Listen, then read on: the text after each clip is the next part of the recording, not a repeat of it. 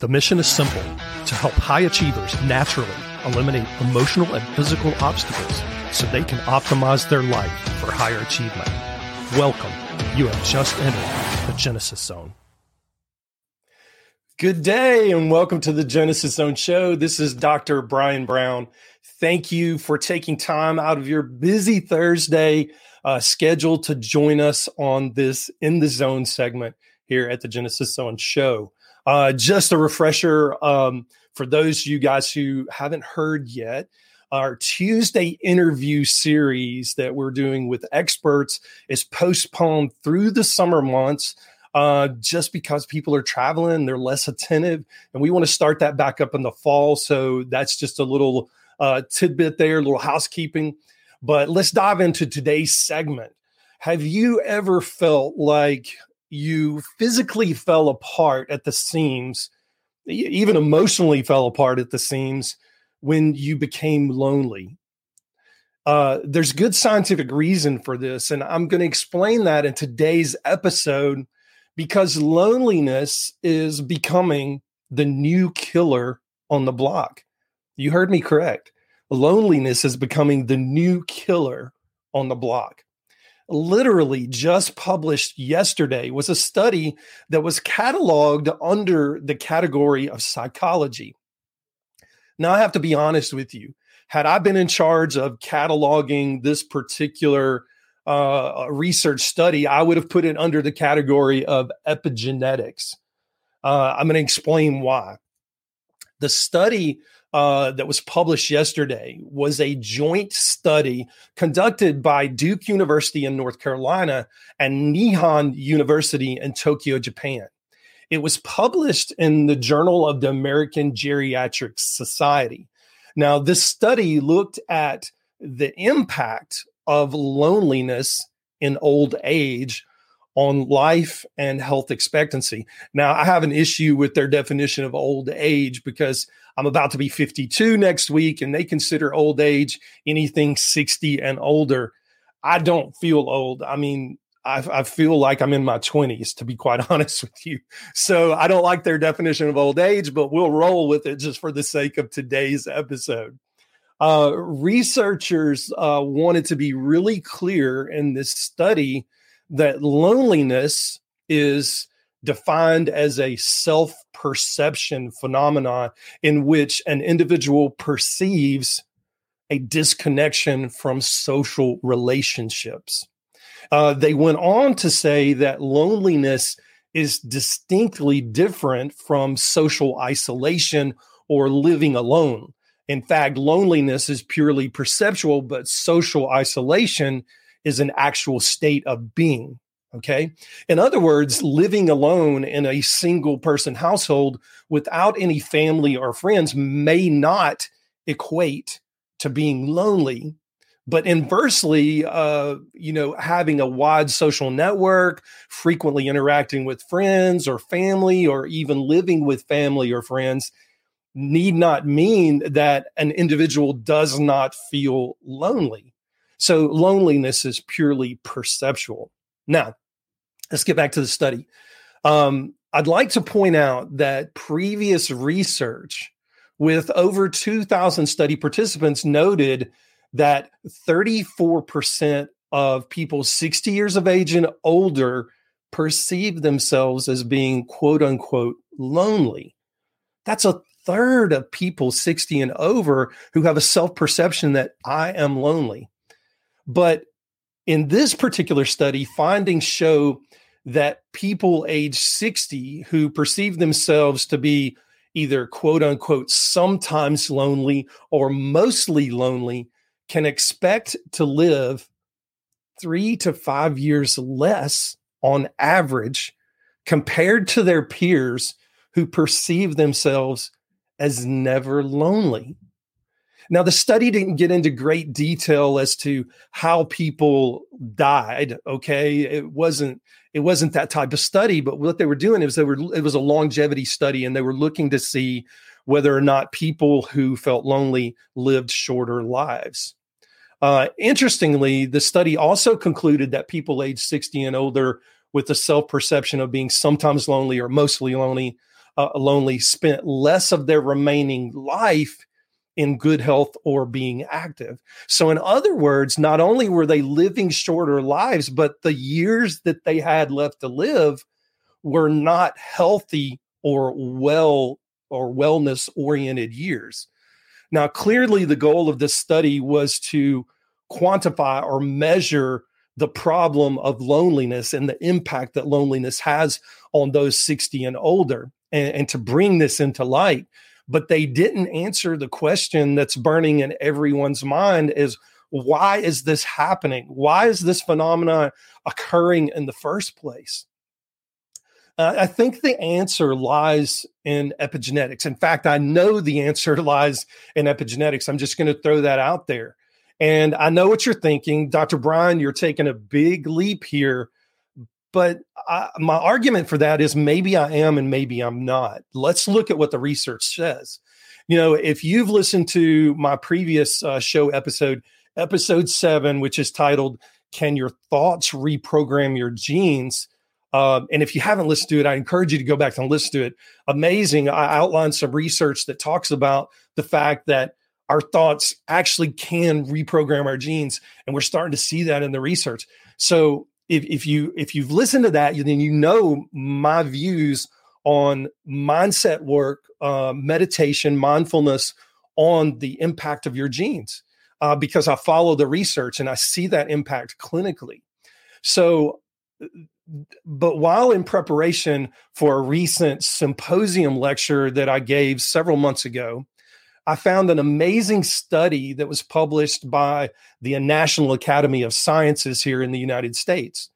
In a nutshell, researchers in the National Academy of Sciences study found that there was an increased expression of genes involving inflammation and a decreased expression of genes involving immune function response in the study participants who self-identified as being lonely.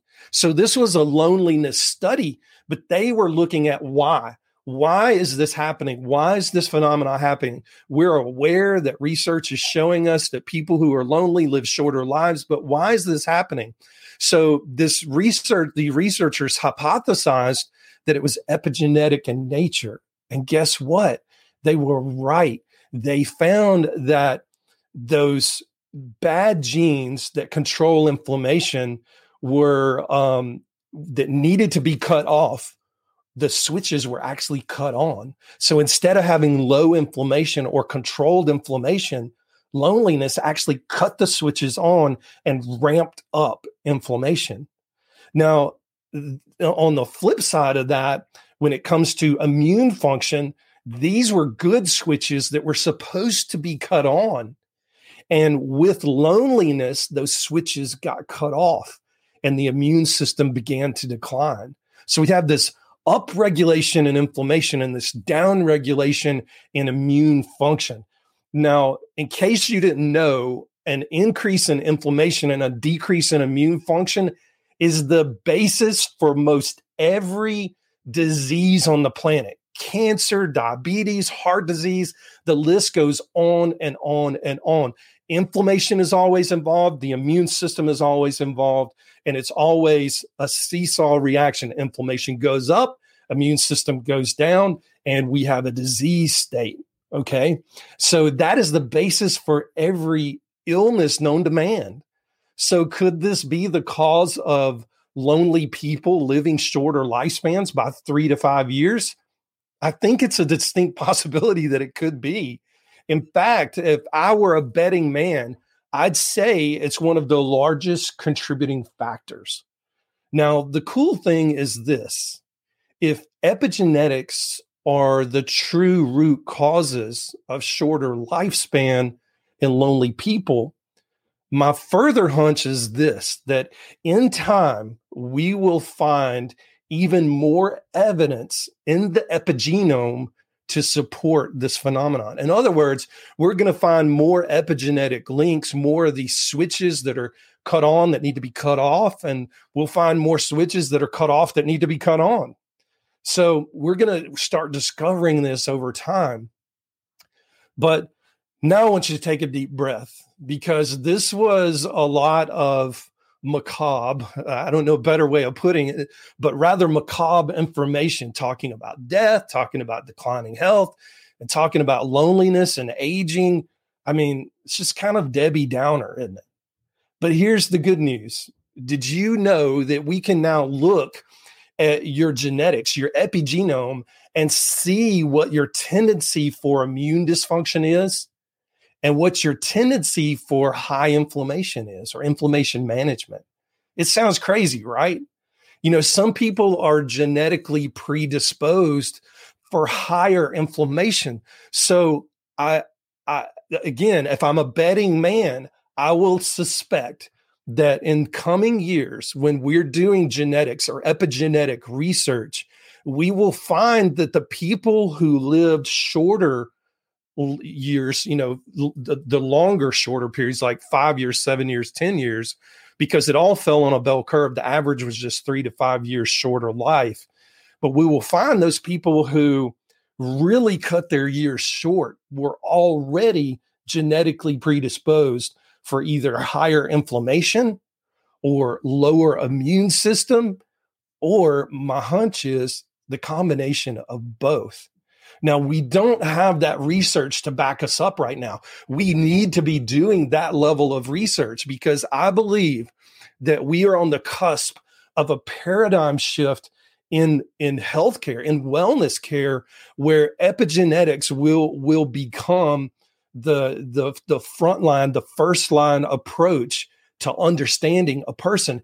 It will be as routine as checking a complete blood count or a complete metabolic panel, which is what you get done every year when you go for your annual evaluation. Except genetics, we don't have to keep rechecking. It'll be a one and done. We'll check the genetics. We'll understand this person's layout. It'll be a makeup of part of their patient profile, that when we work with them, we understand, hey, this person has a higher tendency for inflammation, or this person has a higher tendency for really poor immune function. And then we start to put on our clinical hats, and we start to come up with ways in which we can lower this inflammation, in which we can boost this immune system. We're not there yet. And in fact, sadly, I think we're probably 20, 25 years away from this hitting mainstream medicine, if it hits mainstream medicine at all. Because the unfortunate thing is that there's no big pharmaceutical magic bullet that is going to treat the epigenome. The epigenome is treated by lifestyle management, by what we put into our bodies, whether it be the food or the water that we put into our bodies, or the supplements that we put into our bodies. And these switches, these genetic switches, can simply be controlled by modifiable risk factors that we don't need a big pharmaceutical magic bullet to fix. So the bottom line is this: we don't know where a person stands until we test. You know, if you listen to my episode last week, I told you one of my favorite mantras that you can take to the bank every single time is test, don't guess. It's really as simple as knowing your genetics, which means knowing your modifiable risk factors, or knowing your epigenome. And this, at its simplest reduction, is treating your true root causes. Now, I'm not minimizing loneliness in the least. It's a real thing. People deal with it all day long. And yes, when people get lonely, their health falls to pieces. I've seen it happen over and over and over again throughout my clinical practice career. With a background in psychiatry, I've seen it play out over and over again.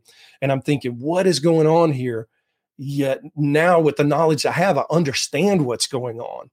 And we can start taking care of those things. So yes, there's the epigenome, but there's the mindset work that needs to go along with it. But, oh, wait a minute. Remember the episode 7 that I told you about? Mindset work actually changes the epigenome. It modifies it in a positive way. So if we're going down this negative spiral of loneliness, can we change our thinking process to change our epigenome? And research shows that when we do that, we actually improve our immune system and we improve our inflammatory status. It's actually stinking amazing. So it's all epigenome. It's all epigenetics. And we can control these things. I get asked all the time, what kind of work can I do mindset wise other than mindfulness and meditation if I really want to ramp this up? Well, I'm trained as a master and advanced facilitator in a treatment modality called Psych-K. Psych-K is very rapid work. It works on the subconscious level. If you've heard me speak about this before, I speak about this all the time. The conscious brain processes at 40 bits per second. Okay. Super, super, super slow. The subconscious brain processes at 40 million bits per second. It can solve problems like nobody's business, and it can move through things in a positive way faster than we can even imagine, because it's solving thousands of problems at one time. And what Psych-K does is it creates an alignment between the conscious brain and the subconscious brain so that they come into alignment in unity and they can work together to move through something very, very quickly. I've literally had people tell me that they accomplished in 2 or 3 sessions with Psych-K what they had not been able to accomplish in 4 or 5 years in traditional therapy modalities. Now, I'm not negating the place that traditional therapy modalities have. Psych-K is not for everybody, but it is for people that want rapid results and they're willing to do the work, because it is some deep work. It's very rapid, very deep work. But that's all I'm going to say about that. Test, don't guess. Get your genetics tested so you understand where your inflammatory status is, where your immune status is. Work on mindfulness and meditation. And if you have the luxury of working with a Psych-K practitioner, work with the Psych-K practitioners to do some deep subconscious work so you can move through these problems rapidly. If you're feeling like you're not operating at your highest and best performance level, either physically or mentally, or you're curious about knowing your true root causes, your epigenetics, I would love to talk to you. Reach out to me on Instagram or Facebook at drbriangBrown.com, or excuse me, at drbriangBrown. I was thinking about my website, and send me a message on direct message, and I'll be glad to, help you in any kind of way I can. Also, in the fall, I'm going to be launching another Gene Hack Bootcamp. The previous Gene Hack Bootcamp was a stellar success. We're currently in the middle of the Gene Hack Accelerator. Those people that wanted to go on further with us, and where we test your genetics. We teach you how to self-interpret those and how to develop your own personal lifetime blueprint of the things that you need to know as you move forward through life. So we're currently in the middle of that, but in the fall, we're going to be opening up the boot camp again. And you'll want to get on the waiting list because space is going to be limited. I can promise you that. So to get placed on the waiting list, go to drbriangBrown.com/Gene Hack and follow the instructions there. In the Gene Hack Bootcamp, using my proprietary Genesis Zone method, I teach you how to know exactly which of your 5 optimization zones are out of balance. Now, you may be asking, what are the 5 optimization zones? Well, they're brain, body, sleep, energy, and immune. I came up with those in a proprietary way with research with my own client base since the beginning of time. I've been practicing 23 years, and I went back and looked at all of that information for clients, why they came to see me. And it boiled down to one of 5 zones: brain, body, sleep, energy, or immune. I carry you through a proprietary questionnaire. In the bootcamp, we use a light version of that questionnaire because the full questionnaire is quite cumbersome. But we carry you through a light version of that questionnaire so you understand which of your zones is the primary zone that's out of balance. And once we understand that, then we can put on the right filter, the right lens to look through to understand where you can start getting emotionally and physically healthy. And once we know that, It's going to propel you to higher physical, mental, and emotional performance. Again, direct message me on Instagram or Facebook at Dr. Brian G. Brown, and go to the website and reserve your spot for the next Gene Hack Bootcamp at drbriangbrowncom/Gene Hack. Tune in next Thursday at noon Eastern Standard Time for our next In the Zone segment, where I'll be sharing, again, the latest research and my insights about that research as it relates to optimizing your physical and emotional wellness journey. Most informed, most trusted, and most grateful you spent this time with us today. Until next time, stay in the zone. This is Dr. Brian Brown.